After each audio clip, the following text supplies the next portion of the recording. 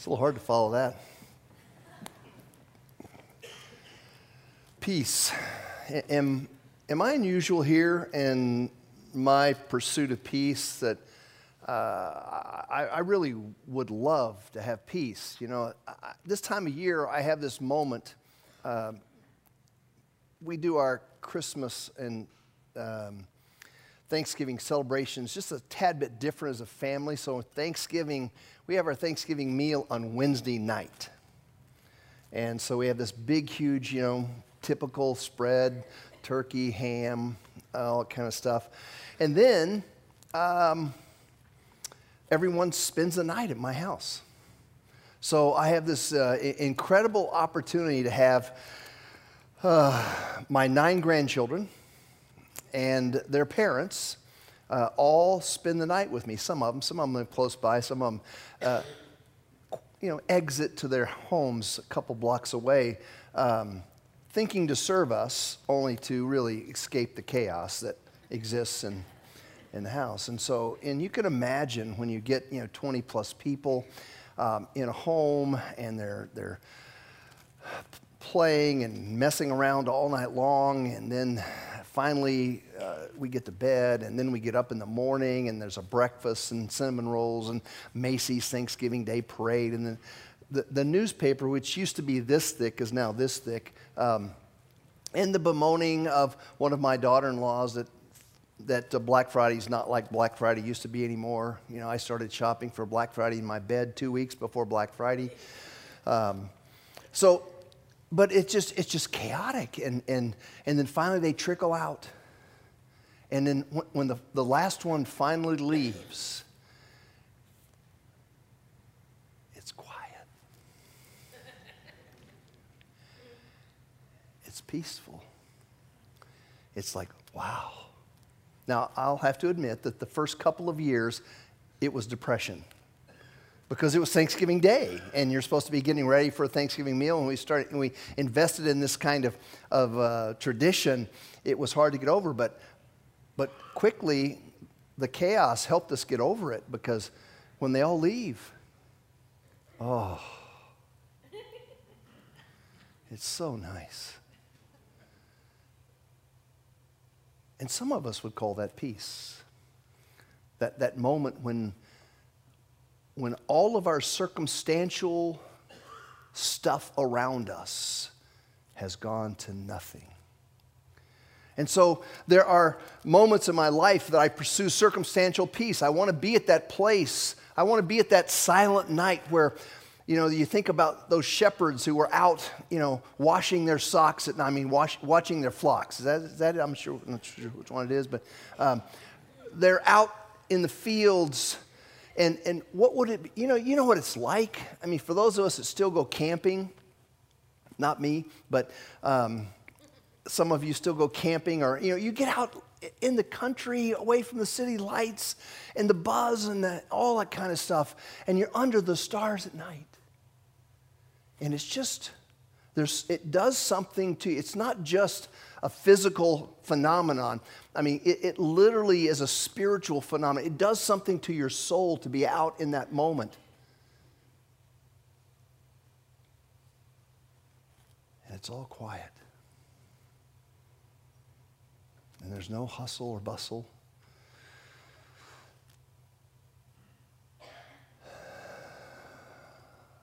And we breathe deeply. And momentarily, while we're in that circumstance, we grab a hold of something we think of as peace. It's like, I got it. But if you're like me, it goes away quickly. Maybe your phone buzzes in your pocket or on your wrist or something. Or your mind quickly snaps back to reality, and you're thinking about that to-do list in your mind. You see, if I'm honest with you, I will quell my desire for peace. Even though I want it so badly, I want to find those spaces where peace just settles in my life. I love the Hebrew word for peace. It's shalom. It's just the Hebrew word for peace, but it sounds cooler, right? I'm just looking for shalom. I'm just looking for this space where everything around me is ordered. But the fact is that because I can't find it, because I can't get it, because I can't grasp it, I can't pursue it hard enough, it seems that I use different things. One of my drugs is purpose. I find things to do. And as long as I'm busy, as long as I'm knocking off things on a to-do list, as long as I'm purposeful in my actions, it quells the pain of the lack of peace in my life.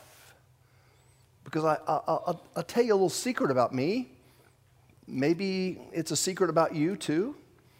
And that secret is that even when I find circumstantial peace, when my grandchildren exit and the world is all quiet, I have circumstantial peace. I have peace around me. But I don't always have peace within me. You see, the antonym for peace, the opposite word for peace, oftentimes, if you look in a dictionary, is conflict. And we think about that in terms of we all want peace. In Eurasia, we want Russia to stop bombing Ukraine, and now we want Ukraine to stop bombing Russia. We want the conflict to end. We want peace. We think about that in terms of opposite ends of the spectrum. And so for me, even though I have circumstantial peace, even though I can get it quiet around me, everyone can exit my house. I'm an empty nester now, and so I can find spaces where I can just be by myself. I can sit on my deck and enjoy the birds singing to me. I can get all that circumstantial peace. There still is a conflict within me.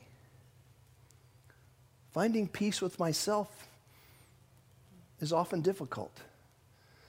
Oh, you may not know it. You may not see it. You may be as good as me at hiding it. You get involved in doing things and just accomplish things. And as you accomplish things, it quells that pain and that lack of peace or that inner conflict that takes place. That inner conflict for me comes from like a life of people speaking into me, listening to voices of people who said things about me. Some people said things evil about me, things that were so discouraging, you will never amount to anything. You can't spell, you can't this or that. And as people said those things about me, they basically took pieces of me from me because I let them. And there are other people that said things into my life that really weren't true. You're the greatest thing since ice cream and all that kind of stuff. And it's like, it's just a bunch of BS. You're just blowing smoke.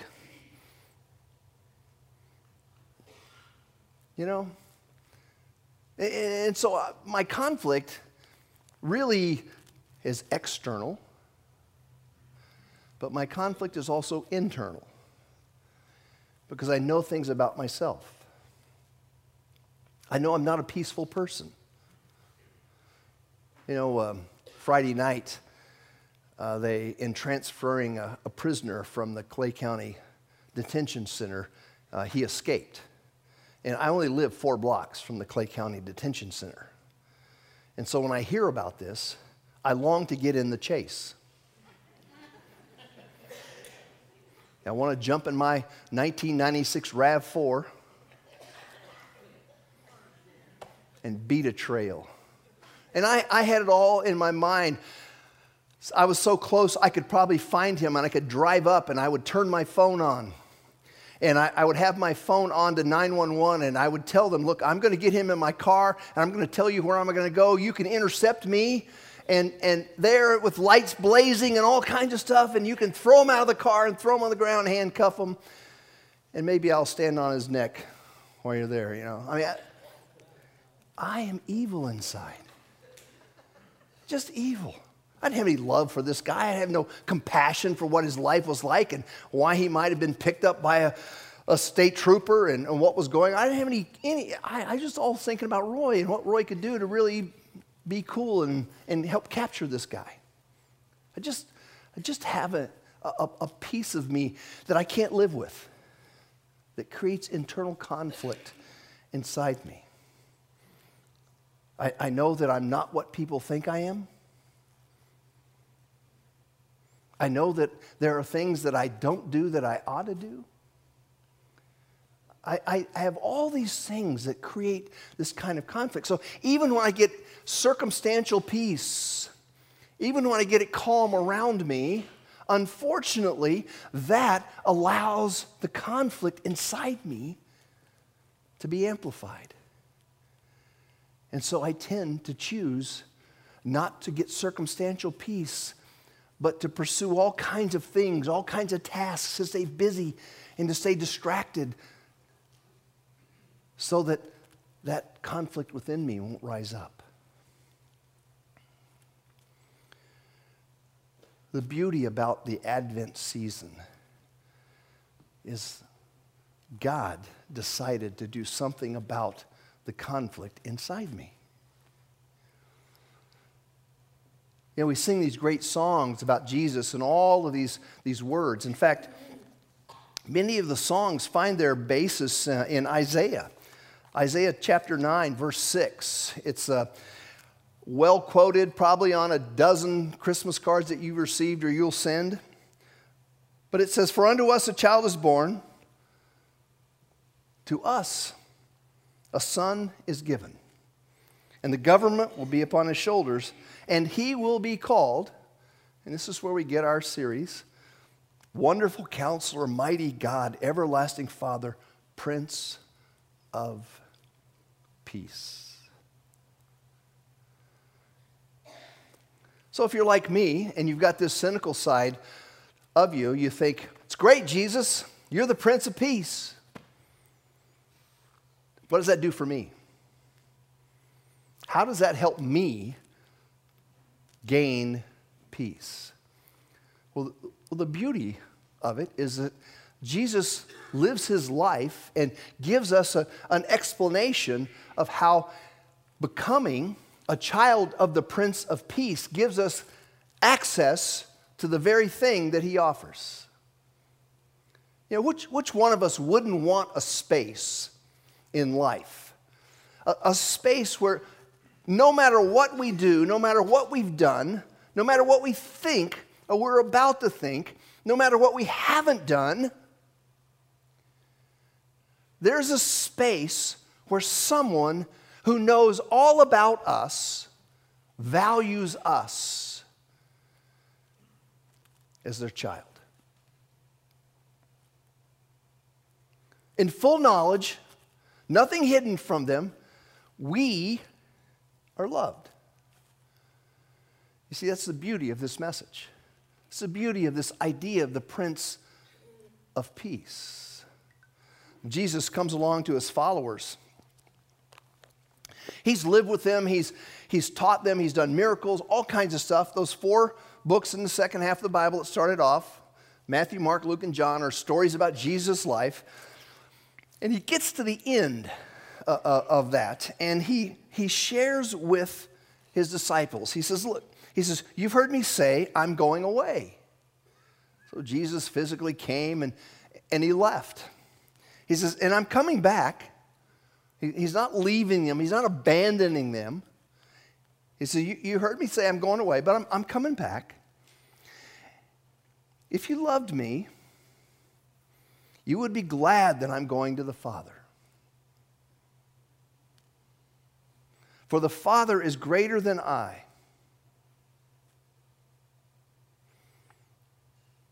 I have told you now before it happens, so that when it happens, you will trust what I'm saying. All right? You will trust what I'm saying. So let's back up in the passage. He's telling them so that they will live as if what he's saying is true. Here's what he says. He says, "All this I have spoken while still with you, but the advocate, the Holy Spirit, the friend, whom the Father will send in my name, will teach you all things and will remind you of everything I've told you." Peace. I leave with you. My peace I give you. I do not give it to you as the world gives. Don't let your hearts be troubled, and don't be afraid. Jesus gave us peace. And I won't read what I read first again because it follows that, but it's this idea that Jesus has made peace between us and our Creator, between us and the Father. He's now Father, not just Creator. We've moved from just having a creator-creature relationship, but a father-child relationship because we've embraced the fact that we understand the conflict within us. We can't do anything about it. And so Jesus comes as a child, lives as an adult, dies as a man, and then is resurrected and goes to heaven. For the fact that we have the chance to experience the Prince of Peace. The Prince of Peace in our lives. That's what Jesus brings. That's what he offers. And he tells them, he says, I'm leaving this with you. This is yours. Yours to have, yours to keep, yours to be a part of. But the problem is that this idea, when Isaiah adds the words Prince of Peace, it sort of denotes a space, right? I'm sure that none of you think of yourselves this way, but if you were the prince of princess of something, you know, it's like you own something. You have a space in which you are rock solid. Maybe it's music. You are just an incredible encyclopedia of music. And so a song comes on the radio, immediately you know it, you know the words, you know who the guitar player was in the band, all that kind of stuff, you know. Or maybe it's cooking, and it's like, you know, you are a genius like my wife in cooking shows. You know, I mean, she watches every cooking show imaginable, and it's just amazing to me. I'm sitting there going, what is that? And some ingredient that they're talking on the show like everyone should know, and I've never heard of it. You know, and I feel stupid. You know, it's like, does it taste good? I'm good if it tastes good, but, you know. But you own something. You know, you own something. And that space, people think of you as royalty. Well, this idea that Isaiah adds to the Prince of Peace is that Jesus, he owns something. He's the Prince of Peace. It's not peace that the world has, obviously. And so there's a circle here. He says, I give you a different peace. And so within this circle is this idea of peace. I think it's clearer when you look at a passage in John. One of my favorite passages in the entire Bible, because Jesus is early on identified as not only a human being, but as God who came in the flesh. But in John 1:12, Jesus, it says this about Jesus. He says, yet to all who receive him, to all who gave hospitality in his life, to all who receive him, he gave the right, the privilege, the authority to be children of God. See, that's the circle he's talking about. That's the circle of peace. What it's like to be cherished and loved. What it's like to have someone look at you and fully know better than you yourself how desperately bad you really are. And yet, be fully loved by that person. I mean, I don't know about you, but I've never experienced that from another human being. I had a good mother and father. I've had lots of really good friends. I have a wonderful wife, great kids, wonderful grandkids. But I've never experienced from another human being, someone who knows me better than I know myself, who knows both the good and the bad, and yet says, you're welcome on my family. I want you to be my child. When the Bible calls Jesus the Prince of Peace, he calls him that because he offers a life connected to a sense of well-being. There's a really good spiritual writer, a guy who I love a lot. His name is Dallas Willard, and Dallas wrote a lot of stuff, and you would be well served by reading anything and everything he's written. But he says this about peace. He says, peace is not the absence of conflict. Peace is a rest of will that comes from divine assurance about how things will turn out. A rest of will. Why does he use the word will? Because when we put you on a table and we're going to pull you apart piece by piece, spiritually speaking, of course, we're going to draw some circles, all right? And they're going to use some words. We're going to look like spirit and soul and heart and will, and we're going to use all kinds of words. But as we move from the bigger circles to the inner core circle, what is you? It really is your will. It makes up your heart. It makes up your soul. It's what makes you human. You have the ability to choose. You can walk out of here and you can eat a salad for lunch or a Big Mac. Whatever you want. Fully knowing what that will do to your heart and your vascular system and your blood chemistry and all that, you can do what you want. You are a free moral agent. And at the core of who you are is your will. And so when John says of Jesus, to as many as received him, to them he gave the right to become children of God. It's this idea of you and I have the opportunity to choose. We can choose a kingdom of self. There's really three kingdoms in the world that we can choose from. There's a kingdom of Satan, and most of us would like to think, that's not me. No, I don't want that one. But there's one just as evil, the kingdom of self, and where we presume to be God, even though we wouldn't say it that way, but we kind of think about ourselves and we make our own choices, and it's based on mainly our feelings. What makes us feel good.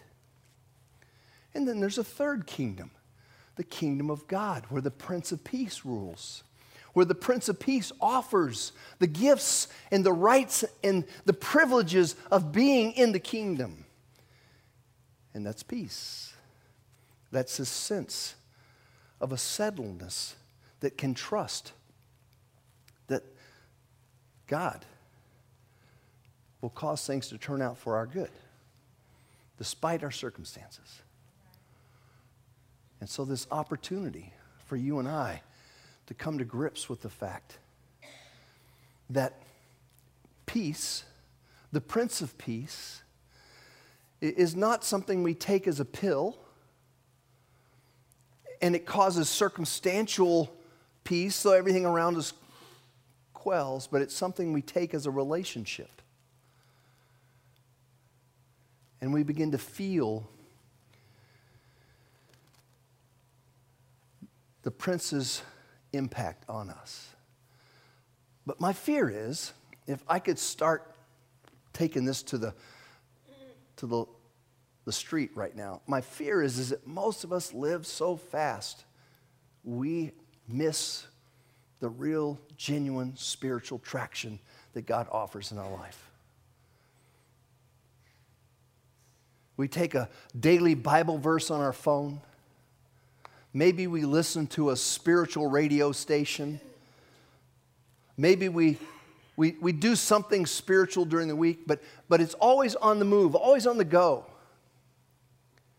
It was Blaise Pascal, a famous scientist and follower of Jesus, who said that the world's ills could be solved if humans could spend 30 minutes alone in silence in their bedrooms. I wonder, when was the last time you spent any time silent, purposefully silent, intentionally silent, just contemplating the spiritual? What would it look like? Instead of read a bunch of verses in the Bible, instead of listen to a bunch of spiritual stuff, just to stop and just to ponder God's words. Paul, as he ends his letter to the Philippians, he says, rejoice. I hate it when people say that, or be blessed or whatever. It's like, I don't know what the heck that means,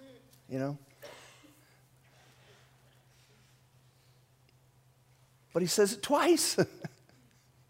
Paul's speaking for God here, so I'm listening. Okay, Father, I don't feel like rejoicing. Why not? Because I'm always pursuing circumstantial peace. I'm always wrestling with the fact that I can make peace come into my life. I struggle, Father. I struggle to accept this command. Not just obey it, I struggle to accept it. Rejoice in the Lord always. Paul says, I will say it again, rejoice. Let your gentleness be evident to all.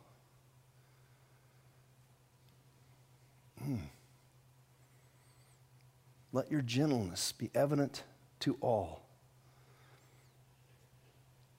I have a small, gentle side, not a big, gentle side. And Paul is offering that might be the goodness in me.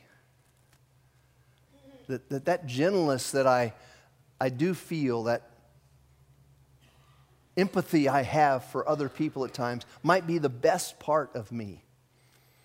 And so he says, let it be evident to all. The Lord is near. If the Bible is true, God is everywhere. He's here. Nothing escapes his understanding or knowledge. It says, don't be anxious about anything. And really, the idea here, if you mess around in some other versions, one of the reasons I love using something like Bible Gateway on my phone is I'll go to another version and read it again. And it says stop, not don't. He's not saying, hey, I know you're not being anxious, so don't start. He's actually saying, stop it. Stop being anxious. Stop trusting in yourself and start trusting in the King and his Prince who gives peace. Do not be anxious or stop being anxious, but in every situation, by prayer and petition with thanksgiving, present your requests to God.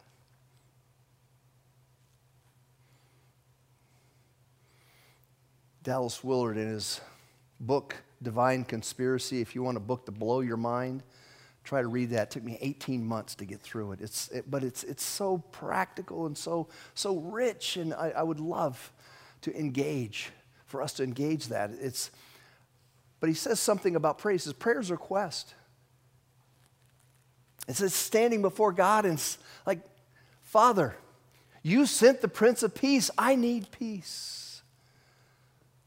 Help me stop being anxious. Help me stop trusting in myself. Help me stop pretending I'm God and I can do something about stuff by worrying about it. Help me quit wasting eternity by worrying about what's going to happen and start trusting that you and you alone have my best interest in mind.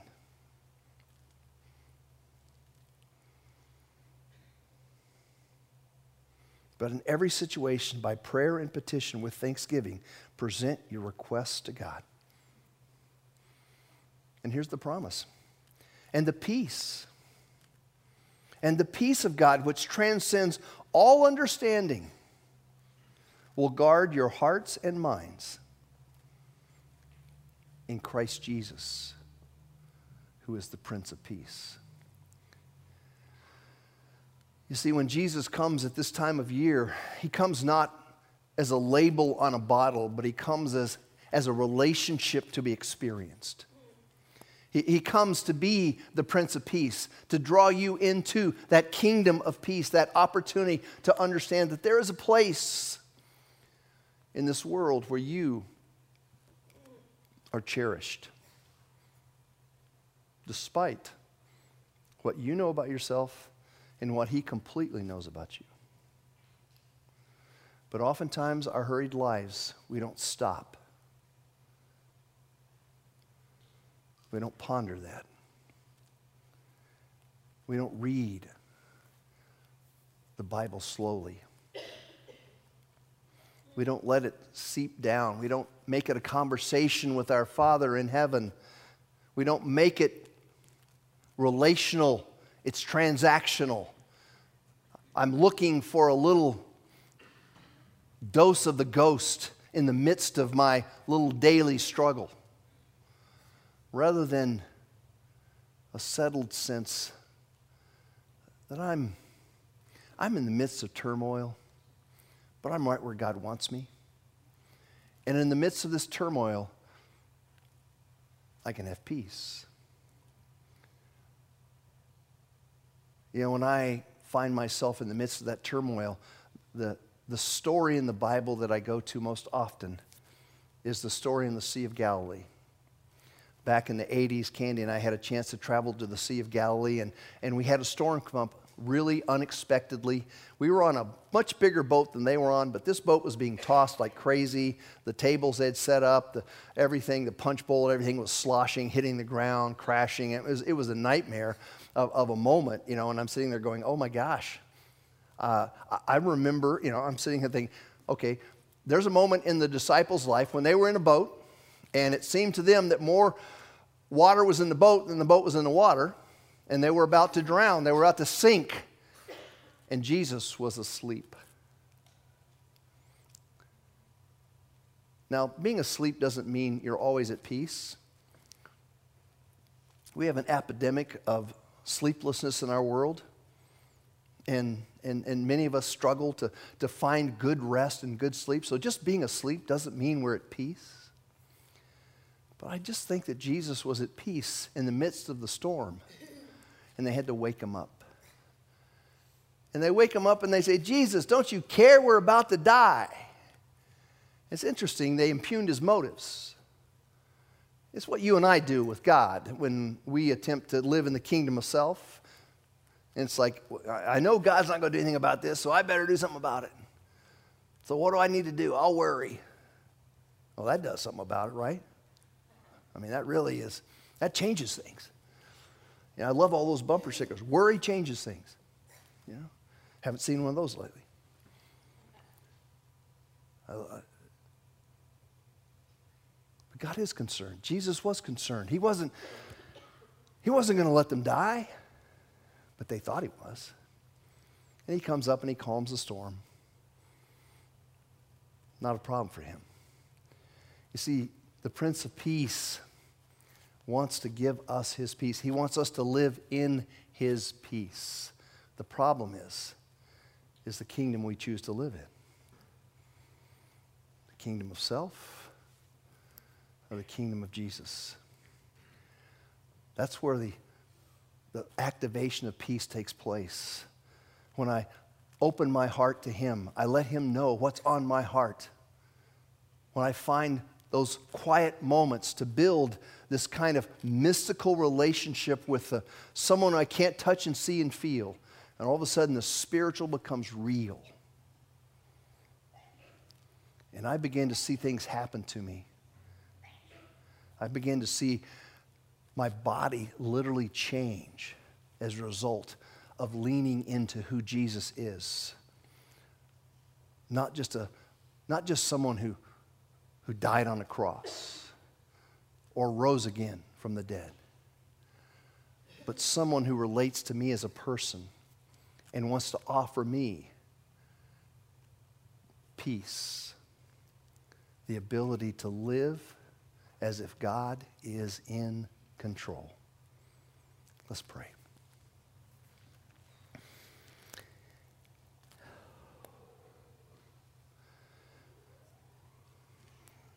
Father, I just wish I could live the words I say. It is